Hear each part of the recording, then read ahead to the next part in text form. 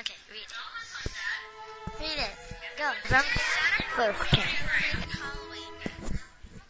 Go. But people don't know how it started. It started when November 1st came. It was their New Year's Day.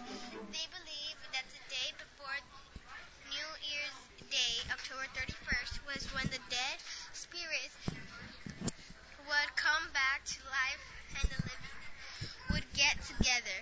They dress up so that spirits that think that they are dead, would not hurt them. In America, pumpkins are common. They did that so they can make carving and put lights so they can make lanterns.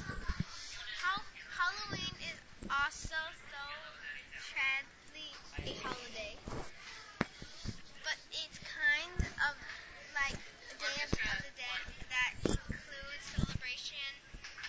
The people thought